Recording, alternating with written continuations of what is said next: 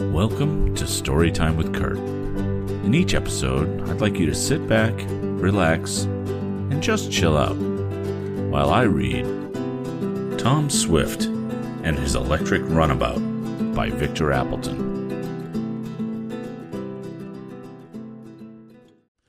Previously in Chapter 3 of Tom Swift and His Electric Runabout. Well, Tom had a little run-in with Andy Foger and the boys. You kind of expected that was going to happen, and Andy got into a little accident. So, Chapter 4, Talk of a New Bank. The three cronies were in a sorrowful plight. The back fluid dripped from them and formed little puddles in the car. Andy had used his handkerchief to wipe some of the stuff from his face, but the linen was soon useless, for it quickly absorbed the blacking. "There's a little brook over here," volunteered Tom. "You might wash in that. The stuff comes off easily. It isn't like ink." And he had to laugh as he thought of that happening. "Here, you quit that," ordered Andy. "You've gone too far, Tom Swift." "Didn't I tell you it was an accident?" inquired the young inventor. "It wasn't," cried Sam. "You threw the bottle at us. I saw you." "It slipped from my pocket," declared the youth, and he described how the accident occurred. "I'll help you clean your car, Andy," he added. "I don't want your help. If you come near me, I'll punch your nose," cried Andy, now almost beside himself with rage. "All right, if you don't want my help, I don't care," answered Tom, glad enough not to have to soil his hands and clothes. He felt that it was partly his fault, and he would have done all he could to remedy matters, but his good offers being declined, he felt that it was useless to insist further. He remounted his motorcycle and rode off, the last view he had of the trio being one where they were at the edge of the brook trying to remove the worst traces of the black fluid. As Tom turned around for a final glimpse, Andy shook his fist at him and called out something. "Well, I guess Andy'll have it in for me," mused Tom. "Well, I can't help it. I owed him something on account, but I didn't figure on paying it in just this way." And he thought of the time the bully had locked him in the ballast tanks of the submarine, thereby nearly smothering him to death. That night, Andy Foger told his father what had happened, for Mr. Foger inquired the reason for the black stains on his son's face and hands, but Andy did not give the true version. He said Tom had purposely thrown the bottle of blacking at him. "So that's the kind of a lad Tom Swift is, eh?" remarked Andy's father. "Well, Andy, I think you will soon have a chance to get even with him." "How, Pop?"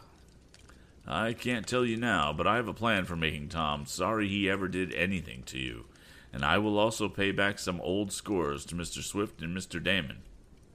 I'll ruin their bank for them, that's what I'll do." "Ruin their bank, Pop? How?" "You wait and see. The Swift crowd will get off their high horse soon, or I'm mistaken. My plans are nearly completed, but I can't tell you about them. I'll ruin Mr. Swift, though, that's what I'll do." And Mr. Foger shook his head determinedly. Tom was soon at his home, and Mrs. Baggert, hearing the noise of his machine as it entered the front yard, came to the side door. "Where's my blacking?" she asked as our hero dismounted and untied the bundle of steel tubes he had purchased. "I used it," he answered, laughing. "Tom Swift, you don't mean to say you took my stove polish to use in your battery, do you?" "No, I used it to polish off Andy Foger and some of his cronies," and the young inventor told with much gusto what had happened. Mrs. Baggert could not help joining in the laugh, and when Tom offered to ride back and purchase some more of the polish for her, she said it didn't matter, she could wait another day. The lad was soon busy in his machine shop making several larger cells for the new storage battery. He wanted to give it a more severe test. He worked for several days on this, and when he had one unit of cells complete, he attached the motor for an efficiency trial. "We'll see how many miles that'll make," he remarked to his father. "Have you thought of anything of the type of car you're going to build?" asked the aged inventor of his son. Aged inventor. "Yes, somewhat. It will almost be of the regulation style, but with two removable seats at the rear, with curtains for protection and a place in front for two persons. This can also be protected with curtains when desired. But what about the motors and the battery?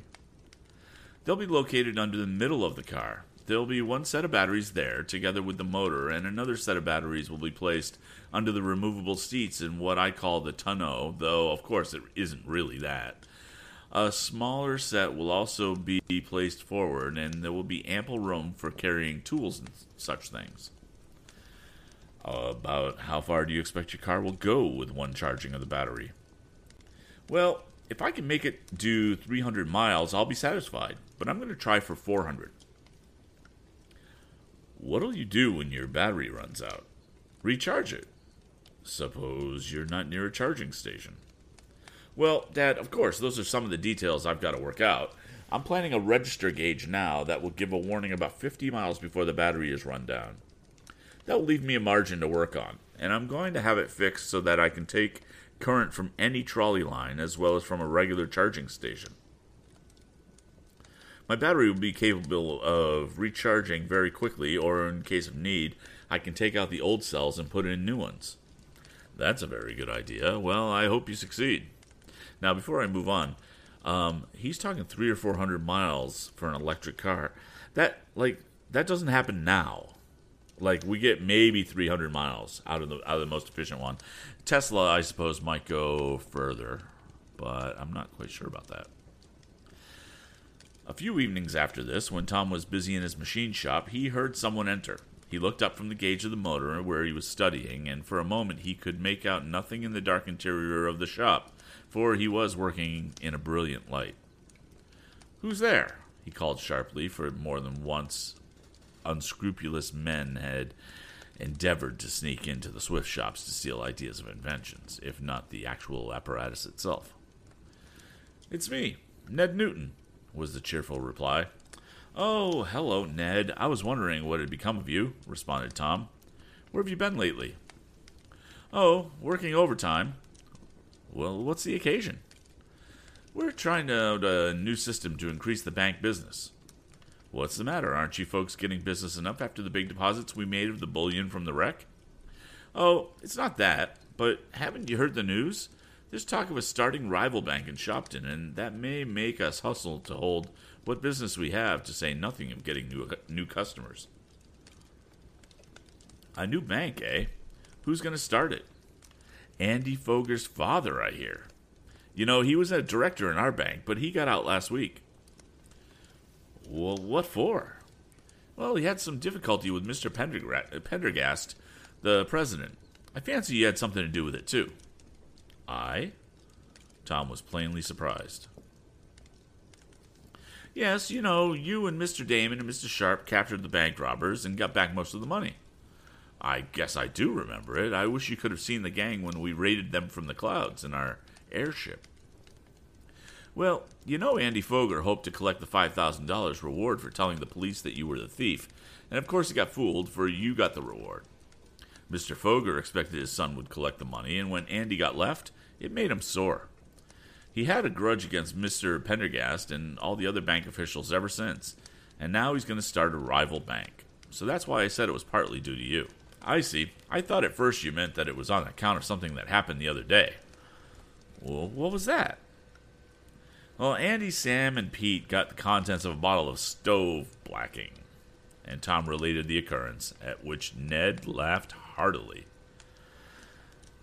"I wouldn't be surprised, though," added Ned, "to learn that Mr. Foger started the new bank more for revenge than anything else." "So that's the reason you've been working late, eh?" went on Tom. "Getting ready for competition? Do you think a new bank will hurt the one you're with?" "Well, it might," admitted Ned. "It's bound to make a change anyhow, and now that I have a good position, I don't want to lose it. I take more of an interest in the institution now that I'm assistant cashier than I did when I was a clerk, so naturally I'm a little worried." "Say, don't let it worry you," begged Tom earnestly. "Well, why not?" "Because I know my father and Mr. Damon will stick to the old bank. They won't have anything to do with the one Andy Foger's father starts. Don't you worry." Well, that'll help some, declared Ned. They're both heavy depositors, and if they stick to the old bank, we can stand it even if some of our smaller customers desert us. That's the way to talk, went on the young inventor. Let Foger start his bank. It won't hurt yours. What are you making now? Asked Ned a little later, looking with interest at the machinery over which Tom was bending and to which he was making some adjustments. New electric automobile. I want to beat Andy Foger's car worse than I did on my motorcycle, and I also want to win a prize. And the lad proceeded to relate the incidents leading up to his construction of the storage battery. Tom and Ned were in the shop until long past midnight, and then the bank employee, with a look at his watch, exclaimed, "Great Scott, I ought to be home." "I'll run you over in Mr. Damon's car," proposed Tom. "He left it here the other day while he and his wife went off on a trip, and he said I could use it whenever I wanted." "Good," cried Ned. The two lads came from Tom's particular workshop. As the young inventor closed the door, he started suddenly as he snapped shut the lock. "What's the matter?" asked Ned quickly. "I thought I heard a noise." They both listened. There was a slight rustling in some bushes near the shop. "It's a dog or a cat," declared Ned. Tom took several cautious steps forward. Then he gave a spring and made a grab for someone or something. "Here, you let me be," yelled a protesting voice. "I will when I find out what you mean by sneaking around here," retorted Tom, as he came back toward Ned, dragging with him a lad. "It wasn't a dog or a cat, Ned," spoke the young inventor. "It's Sam Snedeker," and so it proved. "You let me alone," demanded Andy Foger's crony. "I ain't done nothing to you," he whined. "Here, Ned, you hold him a minute while I make an investigation," called Tom, handing his prisoner over to his chum. "Maybe Pete or Andy are around." "No, they ain't. I came alone," said Sam quickly, but Tom, not heeding, opened the shop, and after turning on the electric lights, procured a lantern. He began a search of the shrubbery around the shop, while Ned held to the struggling Sam. End of Chapter 4. Thank you for joining us for this episode of Storytime with Kurt. You can subscribe to the podcast by going to anchor.fm/storytimewithkurt. If you want to stay up to date with all the recordings moving forward, you can catch the live recordings on twitch.tv/VO by Kurt, or follow me on Twitter at VO by Kurt. And that's Kurt, spelled with a K. If you have suggestions for future books, please send me an email at kurt@storytimewithkurt.com. See you next time.